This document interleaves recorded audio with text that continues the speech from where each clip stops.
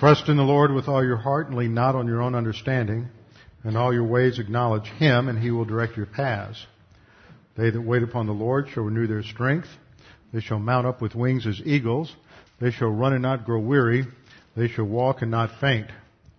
Fear thou not, for I am with thee. Be not dismayed, for I am thy God. I will strengthen thee, yea, I will help thee. Yea, I will uphold thee with the right hand of my righteousness. Be anxious for nothing, but in everything by prayer and supplication with thanksgiving, let your requests be made known unto God, and the peace of God, which surpasses all comprehension, shall defend your hearts and minds in Christ Jesus. Thou wilt keep him in perfect peace, whose mind is stayed on thee, because he trusteth in thee. The grass withers and the flower fades, but the word of our God shall stand forever. Before we begin our study this morning, we need to make sure we're in fellowship, so we'll have a few moments of silent prayer to give you the opportunity to use 1 John 1:9. Scripture promises that if we confess our sins, then God is faithful and just to forgive us our sins and to cleanse us from all unrighteousness. So we always begin with a few moments of silent prayer. Then I will open in prayer, during which time John will turn the fan down a little bit so my notes and Bible are not acting like they're in a gale force wind up here. I don't see John in his cubicle, so that means Bryce or Jim has to handle the situation. Let's pray.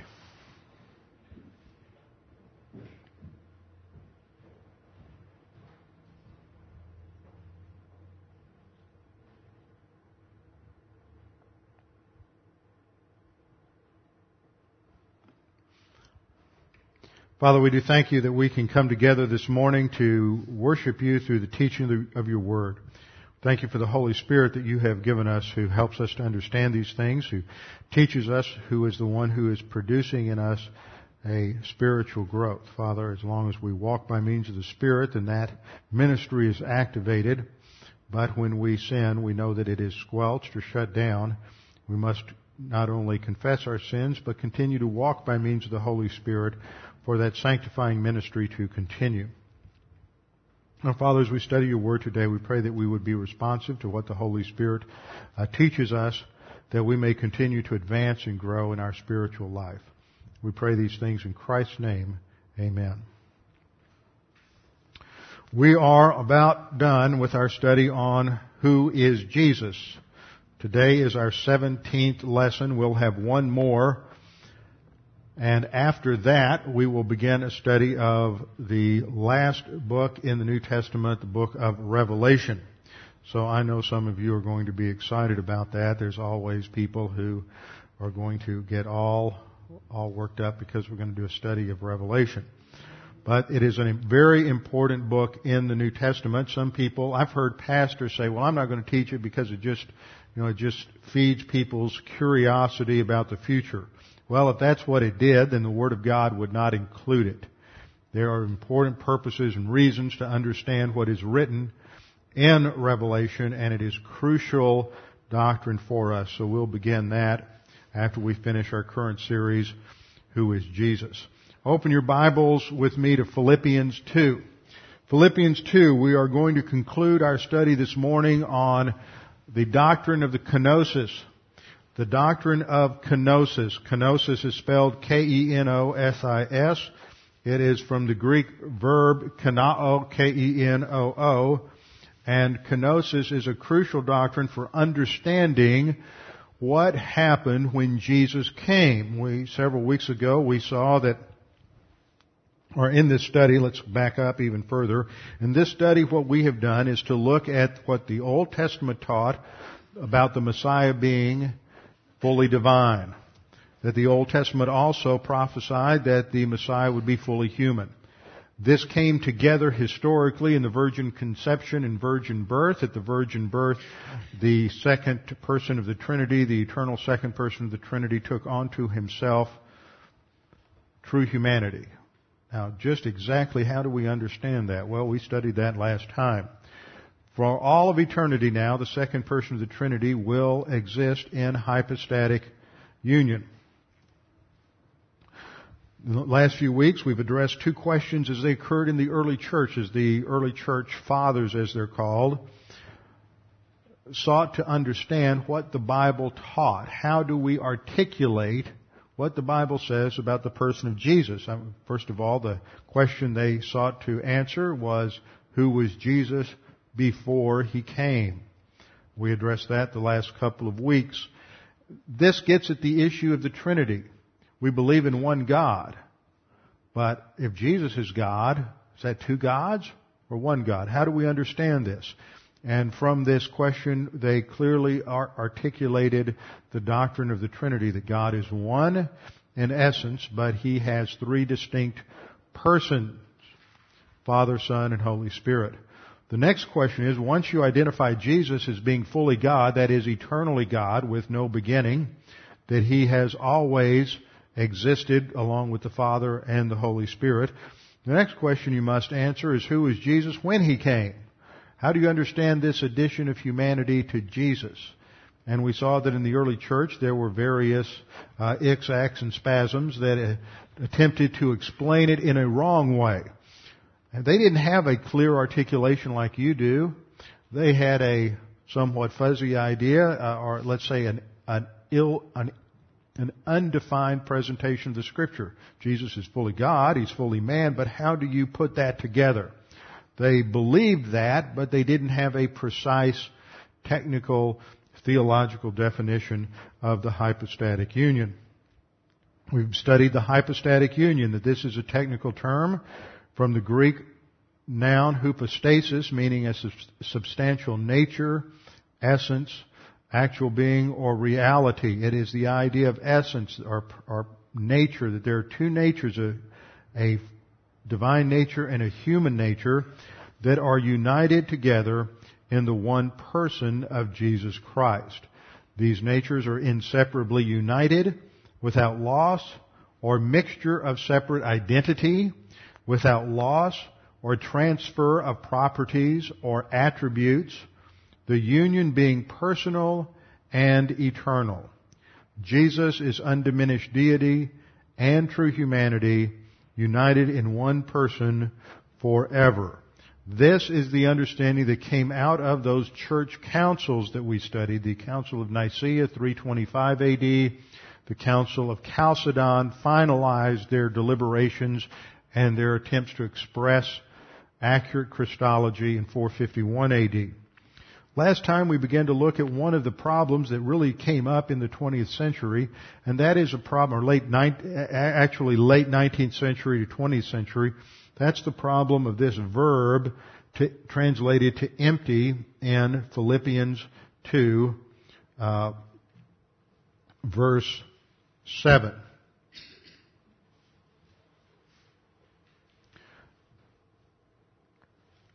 Now, as we look at this, I want to review our exegesis, and I want to clarify some points. I got caught in a trap that happens every now and then due to the way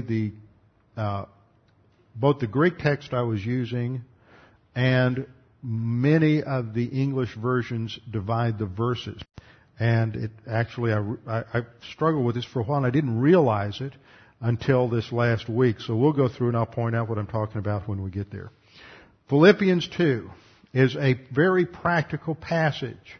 We're talking about some abstract concepts, but as I keep pointing out, if you're going to apply Scripture in your life, you have to be able to think, and this comes from an ultimate understanding of reality. Practical application doesn't just flow because it works. It doesn't just flow, it's not the right thing to do because it makes you happy. It's not the right thing to do even because it provides stability in your life. It's the right thing to do because it's ultimately grounded in in ultimate reality of the person of the Godhead, both the Trinity and the person of the Lord Jesus Christ. This is why Paul, when he gets into these discussions dealing with personal relationships, frequently drops back to what appears to most 20th century evangelicals as some sort of deep, profound, theological abstraction. It's not abstract, it's reality. But see, we have to think of God in terms of reality and not in terms of some abstraction just because we don't see God. So to handle the problem of personal relationships and humility, Paul uses the example of humility in the person of Christ after the incarnation. But to do that, he steps back to what happens just at the incarnation. So he says, have this mindset in yourselves, which was also in Christ Jesus. Now the mindset, usually translated attitude, from the Greek verb phroneo, means to think or to reason. And the attitude that he wants us to have is the attitude that he focuses on in verse 8. That is humility. This is the prime virtue in the Christian life, as we'll see. So that's the attitude that we are to have. Not the attitude that takes place when Christ becomes incarnate. That's an attitude of deity. You can't be God. You can't imitate God's eternal mentality. He's omniscient, and you're not. You have finite mentality. So the mentality here is the thinking that was in Christ in His humanity, exemplified by His humbling Himself and becoming obedient to the point of death, even the death on the cross. So Philippians 2:6, who, although He existed in the form of God, and so at this point Paul is going to go back to what happens just prior to the incarnation, as it were.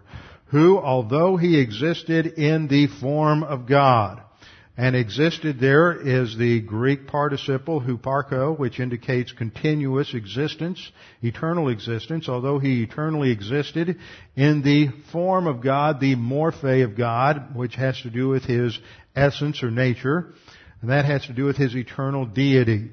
Although He eternally existed in the essence of God, He did not regard equality, that is another word for thought. Remember, the spiritual life is a thinking life. It's not feeling, it's not emoting, it is thinking. He did not think equality with God was something to be grasped. So we translate it, who, the Lord Jesus Christ, although He eternally existed with identical essence to God, did not think, this is the attitude of humanity here, He did not think, although He existed in the form of God, He did not regard equality of God.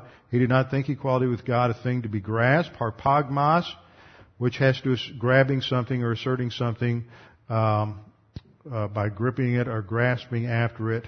A seizure of something, which is comparable to how Adam and the woman were grasping after or seizing deity in the garden. So there's a contrast there. Corrected translation, who, the Lord Jesus Christ, although He eternally existed with identical essence to God, did not think equality with God was a claim to be asserted. But in contrast to that, He emptied Himself. What does it mean that He emptied Himself?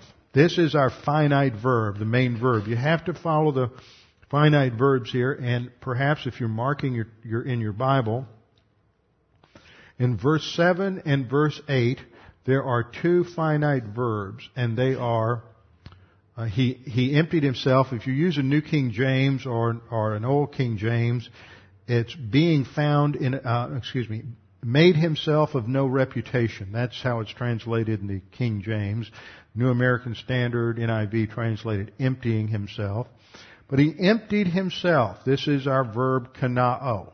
And it literally means to make empty. This word is found in several places in the New Testament. For example, in Romans 4:14, it's translated to be made void. In 1 Corinthians 1:17, it's translated was made void or emptied. 1 Corinthians 9:15, empty. This is the idea. So in some sense, Jesus empties Himself. Now that doesn't mean that everything disappears, but that something is restricted. He empties Himself. Now how does He do that? This is the key. The emptying is further defined by three participles in the Greek. Now a participle functions like an adverb, and these are what is called adverbial participle of means. And that tells us that the emptying was done by means of doing three things. It's these three participles that are important, and I missed that last week. I've missed it before because the way the Greek text I was using punctuates it, which is the way the New King James Version, New American Standard, NIV, a couple of other versions translate this. Now, I've said this many times. Remember, in the original text, there's no periods, there are no question marks, there's no paragraph marks, there's no paragraph divisions, and you have to determine these things by grammar. Sometimes that's interpretive. What happens is, if you look at your Bible, verse 7 says, He made Himself of no reputation, or He emptied Himself, taking the form of a bondservant, that's the first participle, coming in the likeness of men, that's second participle, or being made in the likeness of men, New American Standard. And then, usually you have the verse divide at that point. Verse 7 ends with a period, and verse 8 begins as if it's a new sentence, and it begins with a participle. And so it usually reads as an independent clause, and being found in appearance as a man, He humbled Himself. Now, that's a bad division. The old King James had it right in the way they divided this. You have three participles that follow the main verb of verse 7. He empties Himself, and that first clause that's in most of your Bibles in verse 8 really is the last clause of verse 7. The next sentence begins, He humbled Himself and became obedient to the point of death, even the death of a cross. That's the next sentence. So the way this looks is like this. He emptied Himself by taking the form, that is the essence of a servant. That's the noun morphe again, indicating nature or essence. He took on the essence. He added to Himself. How does He empty Himself? Not by getting rid of deity, but by adding to His deity the essence or the nature of a servant.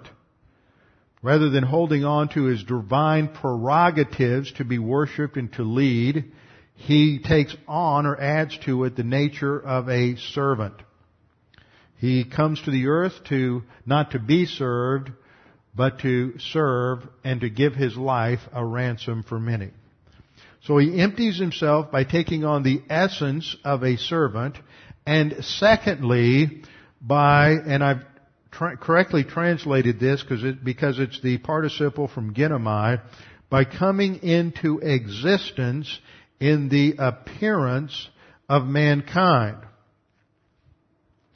Now let's back up a minute and take a look at this. He takes on the form of a servant, and that second clause, translated being made in the likeness of men, should be translated more along the idea of being made in the appearance of men, by coming into existence in the appearance of men, plural. Now the reason I emphasize that is if you looked at Jesus, you wouldn't know He was any different. He had the appearance of every other human being, but there was something different about Jesus. He didn't have a sin nature. And that way He wasn't like everybody else in humanity. And it's a plural noun in that sentence. So He comes into existence in the appearance of mankind. But He lacks He lacks the sin nature. And then the third participle in this string is at the beginning of verse 8 and really belongs at the end of verse 7. And being found, and it's from the Greek verb horisko, and being found, being discovered, being found in appearance as a man. And here we have the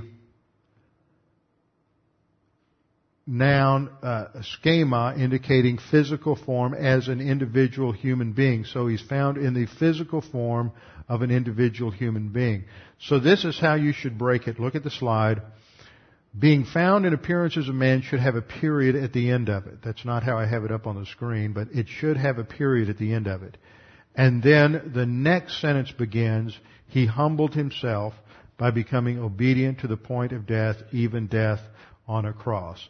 So this tells us that in the text of Scripture itself, how does he empty himself? He does it three ways. He adds to himself the nature of being a servant. Secondly, he comes into existence in the appearance of humanity. He is a true human being, but he lacks a sin nature, so he looks like everybody else. There's nothing distinguishing about him. And third, he is found in appearance, schema, the physical form, physical body of a human being. All right? He is found with the physical form, physical shape, physical body as a man. Then we get to the next sentence. He humbled himself by becoming obedient to the point of death, even death on a cross. That's the mentality we are to imitate, is the humility he exemplified as he grew and matured in his spiritual life, as he grew and matured in his physical life. Now, this concept of the kenosis has been a little bit difficult to understand over the years. Kenosis means to empty yourself. How does he empty himself?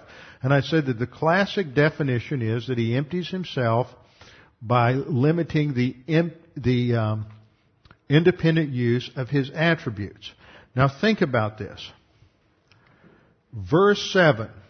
He emptied himself by doing three things. When did that take place? When did he empty himself and take on the essence of a servant, take on the appearance as every human being and the body of a man? When did that happen? That happened at the instant of the incarnation. That happens at the instant of the incarnation. That took place at a point in time in history when the God-man added to himself humanity. But, verse 8, 8b in some of your Bibles, he humbled himself and became obedient to the point of death, even the death of the cross. That took place from the incarnation to the cross. That sentence summarizes his spiritual progress and growth during the incarnation, from infancy to the point that he died on the cross. So the kenosis itself has to do with what happened at the incarnation. How did God become man? Did he empty himself by giving up the independent use of his attributes? And there I challenge the use of that word independent, because at the incarnation you're talking about the second person of the Trinity without humanity giving up his independent use. Has the second person of the Trinity ever functioned independently of the Father? No. So, once again, that's kind of a word. I used it. I taught that definition for years. It's in, John Walvoord's Christology. Numerous other authors use that same definition. But it should be questioned because the Son never operated independently of the Father in all of eternity. They are united in terms of their purpose and their procedures. So, what does it mean to empty? And the word empty really means that he restricted the use of his deity to solve the problems that he would face in his new human body. So, before we go forward, one of the ways in which we often understand a concept, especially one that's a little difficult like this, is to put it in contrast with what's wrong. So let's look at 7 false views, 7 wrong views of the kenosis. 7 wrong views. And these have all been held and set forth by different, usually liberal theologians. First wrong view is that Christ's deity was veiled and limited only in certain important respects. Now this falls short of what the kenosis is. This just says it was veiled. In other words, this is an attempt to say that all the kenosis was that Christ veiled his glory. But it's much more than that. It is not simply the veiling of his glory. It is because this loses the whole dimension of the example that he's setting for the Christian life. So this is true in a sense, but it's limited. It falls short of all the dimensions of kenosis. A second way in which kenosis is sometimes understood is that Christ was in possession of all of his attributes, but he acted as though he were not. Well, that's not what's going on either. See, this leaves out the first point. They are veiled. His glory is veiled. There are some limitations, self-imposed limitations. So, this second point is not correct. Third way in which, or third wrong view of the kenosis, is that Christ gave up certain relative attributes, such as the omni attributes, omniscience, omnipotence, omnipresence. Obviously, omnipresence became finite. The infinite became finite. How that happened, we can't explain. We don't understand that. But if Christ gave up his omniscience, then he's no longer God. If he gave up his omnipotence, he's no longer God. If he gave them up, he's no longer God. So giving them up is not a correct way of expressing this. If you say he restricted the use of them, that's fine. But he didn't give them up. If he gave them up, he wouldn't be God anymore. A fourth wrong view or wrong way to understand the kenosis is that Christ gave up his essential attributes of deity. This just takes the third a step further. Again, same problem. He doesn't give up his deity. He restricts it, but he doesn't give it up. The fifth takes it a little further. Christ emptied out of himself all of his attributes so that his deity was non-existent. This is the fifth wrong view. He didn't empty out of himself all of his attributes so that his deity is non-existent. He's still God, and he still does things from his deity. See, I've heard people say that Jesus lived his whole life, he didn't do anything from his deity. If Jesus didn't do some things from his deity, where do you point to evidence that he was God? See, he did some things in his deity. He did some things that evidence that he was God. He didn't use his deity, though, to solve problems, to advance in his spiritual life, to handle tests or temptations. The sixth wrong approach to kenosis is that this entire event is to be placed merely within the earthly life of Christ. See, there's a certain element of this that applies forever because Jesus is forever in hypostatic union. So it's not just restricted to his earthly life. Seventh, the basic emphasis of all kenotic theologians is that Christ laid aside deity to become man. That's the idea. The error that runs through all of this, or most of these, is that Christ somehow diminishes his deity or gives it up or lays part of it aside to become a man. The issue in the hypostatic union is that deity adjusted to humanity. The eternal second person of the Trinity added humanity to himself. He doesn't give up any deity in the process. So just to try to understand it in a positive sense, we know, first of all, that Jesus did not give up any deity. He did not give up any of his omni characteristics. He doesn't give up any expressions of deity. What he does is to lay aside or to restrict the use of those deities so that he can live his life as a man, relying upon all of the same resources that God gives you and me. That means that when Jesus is a small child, he's learning the Scriptures just like you learned them. He's having to memorize Scripture just like you do. He is having to learn doctrine just like we do and apply it just like we do. He's facing tests and temptations just like you and I do, and he is having to handle those with the same divine resources that you and I have, the filling of the Holy Spirit and the Word of God. So he is pioneering the present spiritual life. You can't look at Jesus and say, well, of course he handled that. He was God. No, you haven't understood the point. He handled that as a man so that he could show us how to do that. Let me give you a couple of examples in Scripture of how he used his deity or restricted his deity. You have some examples of his finite knowledge. We know that in his deity, Jesus is omniscient. He knows all the knowable. Jesus never increases or diminishes in his knowledge. And yet in his humanity, he clearly expresses finite knowledge. For example, in Matthew 24:36, he says, but of that, relating to his coming back, his return, second coming, he says, but of that day and hour, no one knows, not even the angels of heaven, nor the Son, but the Father alone. In other words, speaking from his humanity, he has no knowledge.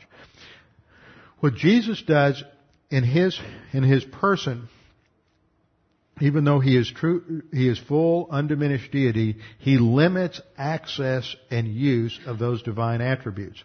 And only occasionally, as it were, he opens a door and reaches over and uses divine attributes for a particular purpose. And another example in Mark 5:9, when he is casting the demon out of the Gadarene demoniac, he inquires, what is your name? See, as God, he would know the name of the demon, but in his humanity, he doesn't. He has to get information. And the demon replies, my name is Legion, for we are many.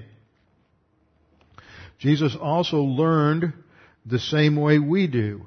Isaiah 50, verses 4 through 11, gives us an interesting insight into how the Messiah would learn. That particular passage is a prophecy related to the Messiah. And in Isaiah chapter 50, beginning in verse 4, we read, the Lord God has given me the tongue of the learned, that I should know how to speak a word in season to him who is weary. He awakens me morning by morning. He awakens my ear to hear as the learned. The Lord God has opened my ear, and I was not rebellious, nor did I turn away. See, this is the mentality of Jesus. As a young boy, it is God who is teaching the Word to him. And he is learning day by day. He has to exercise positive volition to learning the Word.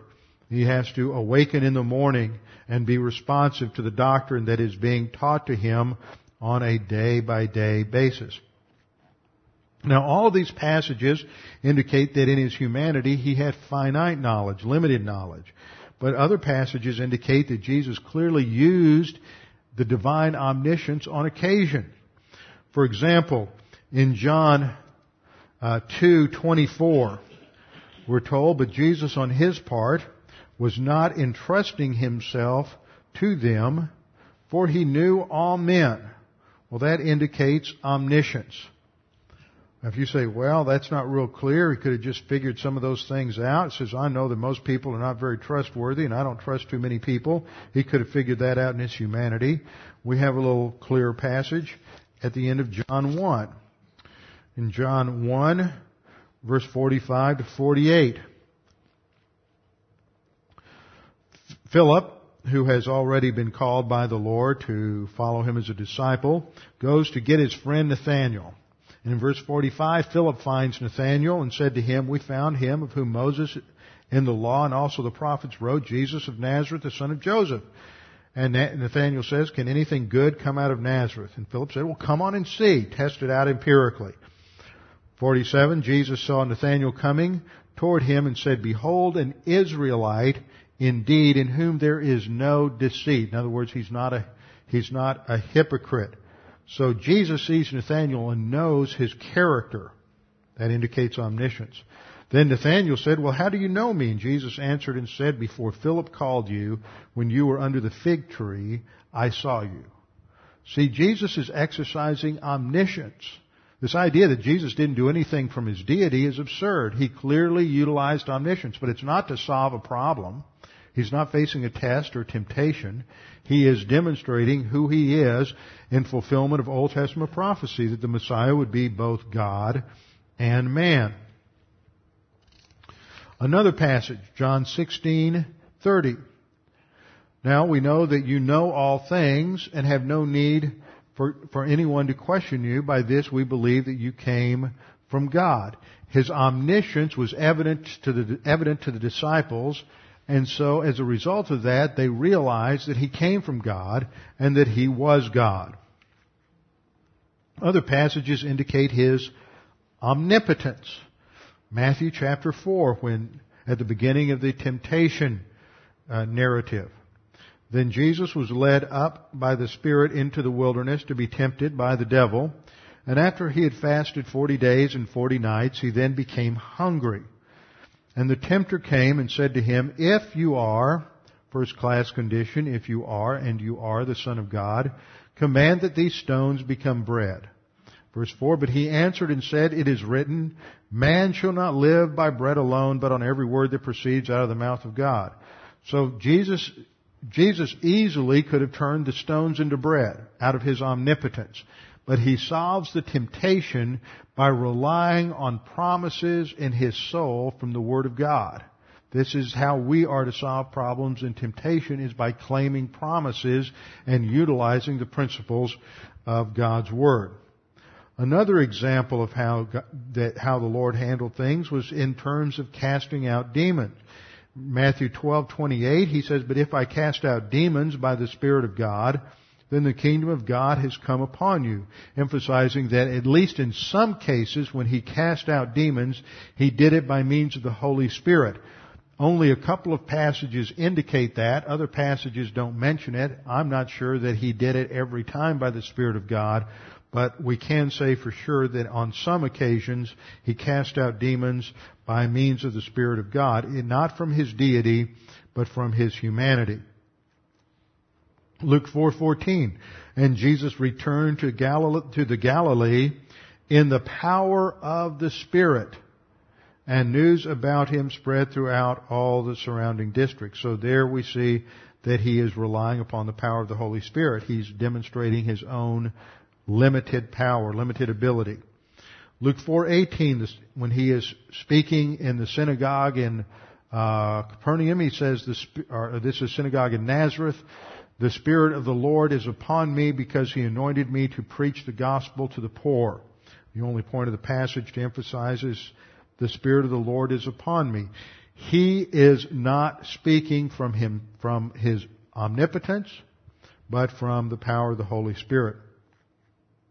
Other passages such as Matthew 26, 36 to 46, when he's in the Garden of Gethsemane, and he does not rely upon his omnipotence there to solve the problem of the cross and his arrest. So there's times when there's limited power. There are other times when he clearly utilizes his own omnipotence. For example, in Matthew 8, 26 and 27, when he's caught out on the storm of Galilee, he uses his own power to rebuke the winds. The disciples are all panicky and they're afraid.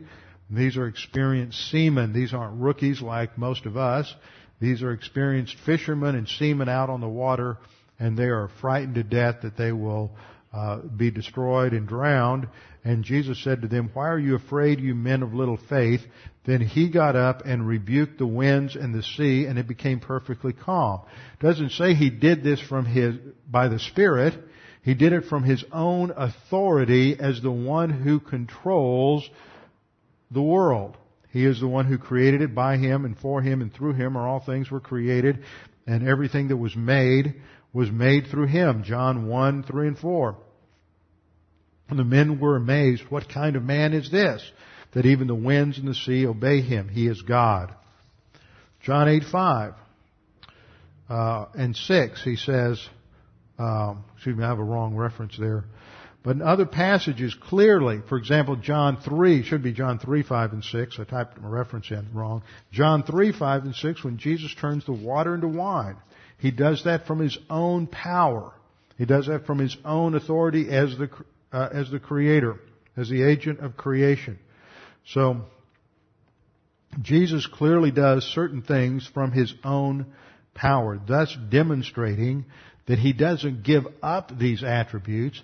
He just voluntarily restricts the use of these attributes so that he does not rely upon them in his humanity to solve temptation, testing, or personal problems. When you look at kenosis, it indicates that Christ's pre-incarnate glory is clearly veiled, but it is revealed at times. For example, on the Mount of Transfiguration. Again, at the time that he is arrested, there's a brief flashing forth of his glory, and all the Roman troops are knocked down as a result of that. So there are times when he clearly does not use these attributes. Now, what's the purpose of the kenosis? Why is it that he goes through this time of living on the earth without access, without using his deity? Well, first of all, it was to qualify him as a man to die on the cross as our substitute. He had to pass the tests again and again that Adam failed to pass, reach maturity, reach spiritual maturity, go to the cross as our substitute. So he qualifies as a man, not by relying upon his divine attributes, but by utilizing the filling of the Holy Spirit and Bible doctrine. Second, the second purpose is to demonstrate by example the spiritual life of the church age. And he is pioneering that spiritual life. For example, in Hebrews 2:10, it was fitting for him, for whom are all things and through whom are all things, in bringing many sons to glory, to mature. This is the verb teleao, not to perfect, but to mature, to bring to maturity the author of their salvation through sufferings. So Jesus Christ advanced to spiritual maturity the same way that you and I advance to spiritual maturity. Another passage, 1 Peter 2:21 and 22. For you have been called for this purpose, since Christ also suffered for you. That would be huper plus the genitive, suffered as a substitute for you, leaving you an example for you to follow in his footsteps. Now, it's not the suffering on the cross that is the example. It is his life that is an example. 1 Peter 2:22, who committed no sin, nor was any deceit found in his mouth. This is the doctrine of the impeccability of Christ, which is what we will cover in our last session before we finish the subject, that Jesus Christ was sinless. He was perfectly qualified to go to the cross, and that only qualifies him if he does it in his humanity. What we see here is something of a comparison or analogy to David in the Old Testament. Remember in the Old Testament, in 1 Samuel chapter 16, Saul has been rejected as king because of his disobedience. And David is anointed as king. He's the run of the litter, and he's out with the sheep, and Samuel goes to Jesse's house and says, I'm supposed to anoint one of your sons to be king. And so Jesse trots out all his good-looking boys, and he apparently doesn't care too much for David. And David is out with the sheep, and Jesse doesn't even want to own up to the fact that there's another son. And so Samuel looks at all of them, and they all look like they ought to be king. Remember, Saul looked like he ought to be king too. And they got the man who looked, regal and royal, and aristocratic, but he was a failure. David's just a young, probably about 14 or 15. Don't buy into this picture you see in most stories that David was just a kid. Because David is too strong to be just a kid. You take some 10 or 11-year-old, they don't have the musculature, they don't have the strength yet to do the things David did. Remember when David goes to fight Goliath, Saul says, well, what are your credentials? David says, well, when I'm out with the sheep, whenever the bear comes or whenever the lion comes, then I grab him by the beard and I hit him over the head with my staff and kill him. You just think about that a minute. Little hand-to-hand combat with a bear or a lion, armed with a staff. He's got tremendous courage, but he also has to have a certain amount of physical strength. That means he's post-puberty, folks. He's not a small boy. He is probably, a little older, 14, 15, maybe as old as 17 or 18. But he's anointed as king, but he's not yet king. He has to go through a period of testing. He has to demonstrate his qualifications, one of which was to be a warrior. And so he does that by defeating Goliath. Another was to be a musician. He does that. But for a period of some 15 or 20 years, David goes through this rejection from Saul. And where at times he's an outlaw and Saul is persecuting David. And David has to hide out down in the caves, down in the wilderness of Judea. And at one point David gets out of fellowship and he goes over to the Philistines for a while to hide out there. But this period of David's rejection and persecution is a period when David is enduring tests to demonstrate his character. And that is analogous to Christ during his life having to endure trials to reveal his royal character. He's anointed, he's the Mashiach, but he is not yet installed as the king. So during his life he endures trials to reveal his royal character. So he reveals his character, but he also is demonstrating for us the spiritual life. Now there's 3 implications of kenosis that lay the foundation for tremendous application in the Christian life.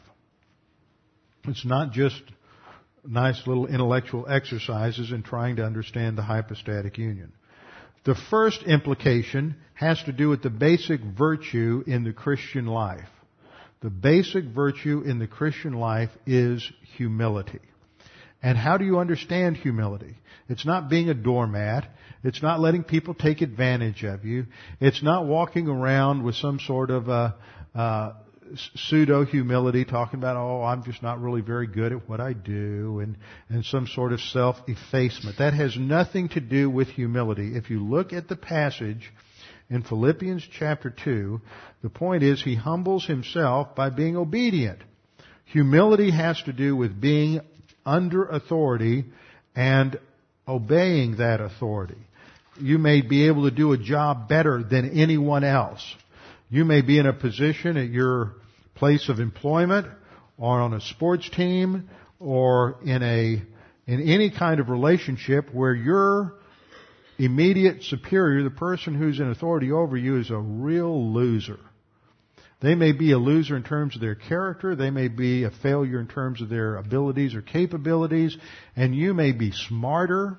You may be more well qualified. You may be superior to them in every category that matters. Yet you have to put yourself under their authority, and whatever they say, no matter how screwy it may be, I'm not talking about doing something immoral or illegal, but something you just know this just isn't going to get the job done. You have to submit to their authority and do it to the best of your ability. That's humility. And you're not going to run them down behind their back or malign them or get involved in gossip or any of those things. That's what humility is. It is an orientation to authority. And that comes, first of all, from grace orientation. There's about 5 stages in the development of humility in the Christian life. And the first is grace orientation. It begins at salvation, realizing that you're not any better than anybody else. And at salvation, Christ did everything for you, and you just relax and accept it. True humility then leads to teachability. You're willing to learn. You don't know it all. You have to completely revamp your thinking. So you have to submit to the authority of a pastor teacher and the Word of God, and you have to be willing to rethink all of your cherished opinions about life. That's humility. That's teachability. Third, it's submission to the Father's authority. I know that the Father says I need to do this, I want to do that, but instead I'm going to do what the Father says to do. This is what Jesus is demonstrating. And of all the pressure he went through in the Garden of Gethsemane, he says, Father, let this cup pass from me if it be thy will. But the Father doesn't. So Jesus Christ goes to the cross. That no matter what it may cost us, personally, professionally, we're willing to relinquish it in order to fulfill the Father's plan and purpose and to live in obedience to the Word of God. Once we get past those, that develops a personal love for God the Father. Actually, as we're developing those, our love for God the Father is increasing, and that becomes our motivation in spiritual maturity. And as our personal love for God the Father increases, then as a result of that, we have a foundation for impersonal love for all mankind. You can't have impersonal love for all mankind unless you understand grace. Because the issue is that we're to deal with others just as God, for Christ's sake, has dealt with us. That includes forgiveness and many other aspects. So what we learn here is that the first and primary virtue in the Christian life is humility. The second thing that we learn here is that submission or subordination to authority does not imply that the person who is submitting is inferior or less significant than the one in authority. Let me say that again. When you submit to someone in authority, that doesn't mean they're better, smarter than you. That doesn't mean they're more of a person, more equal than you. See, this is the lie that has been foisted on the American people from the feminist movement for the last 30 years. See, feminism comes along and says, oh, that old traditional teaching that the wife needs to submit to the husband. Well, we believe in equal rights. Wife, you're equal to your husband. You don't have to submit to him. See, what's underlying that is this assumption that submission means that if the wife is to submit to the husband, then she's not equal to the husband. And they'll argue, well, she may be smarter, she may be more talented. In many cases, that's true. There are men who marry women who have a lot more on the ball than they do, especially spiritually. But the implication of that is that if Jesus is under the authority of the Father, then He's not equal to the Father. And that's blasphemy. So you see, at the very core of the whole feminist movement is a lie that is an assault on the nature of the Trinity and the full deity of Jesus Christ. A couple of passages that indicate this, 1 Corinthians 15, 27 and 28. For He has put all things that He is God the Father. For He has put all things in subjection under His, that is, Jesus Christ's feet. But when He, God the Father, says all things are put in subjection, it is evident that He, God the Father, is accepted who put all things in subjection to Him. When all things are subjected to Him, the Lord Jesus Christ, then the Son Himself also will be subjected to the one who subjected all things to Him, so that God may be all in all. Now look at that last phrase. At the time that all things are put under subjection to the Son Himself is also put under subjection to the Father. This is in the future. He's always under the Father's authority. That doesn't mean He's less than God. Implication here is brought out by Paul in 1 Corinthians 11:3. But I want you to understand that Christ is the head of every man, and the man is the head of a woman, and God is the head of Christ. And we studied this. Kephale, translated head, is the word for authority. I want you to understand that Christ is the authority over every man. He's our authority. And the man is the authority over every woman, and God is the authority over Christ. So the idea of submission has nothing to do with inequality. And it is a sign of humility to recognize that you're under someone's authority and to submit, even when they're wrong, even when they're not very talented, even when they're not too bright, even when you know they're making a mistake. See, it doesn't say, wives, submit yourself to your husbands when they've got it all squared away and they're making good decisions. It's not very difficult to submit to somebody in authority who's doing the right thing the right way, and they're doing the best possible job imaginable. But it's tough when it's just the opposite. But that's what real humility is. And if you can't get past that In any area of life, it's going to apply in sports, it's going to apply in the military, it's going to apply in the workplace. That is why parents, your most important task is to drill authority orientation into your children. Otherwise, they'll be failures when they grow up as adults. And then the third implication is that this gives us a unique judge. A unique judge. Because Jesus Christ is a judge who, in his priesthood, has gone through the same things we have. Implication comes from the priesthood passages in Hebrews 4:14 and 15. Therefore, since we have a great high priest who has passed through the heavens, Jesus, the Son of God, let us hold fast our confession. For we do not have a high priest who cannot sympathize with our weaknesses, but one who has been tested in all things as we are, yet without sin. So what qualifies him to be our high priest is that he's gone through it in the same way that we've gone through it. But this also qualifies him as a judge. John 5:22. For not even the Father judges anyone, but he has given all judgment to the Son. See, the Father doesn't judge us or evaluate us in terms of our Christian life. The Father hasn't been there, as it were. But the Son has. He has been there. And He is the one who evaluates us. And we're going to try to pull off all of our excuses, and He's going to say, wait, I've been there. I applied the Word. I did it the way it should be done. It could have been done. You can't make excuses. You can't blame your parents. You can't blame your environment. You can't blame your culture. It's volition. So we're going to have a judge who evaluates us and one who went through it in the same way that we did. Now, Hebrews 4:15 ends on a very important issue. He was tempted in all areas as we are, yet without sin. That introduces the doctrine of impeccability, which is what we'll conclude our study with next time before we move on, giving us a great appreciation and understanding for who our Savior is, with our heads bowed and our eyes closed.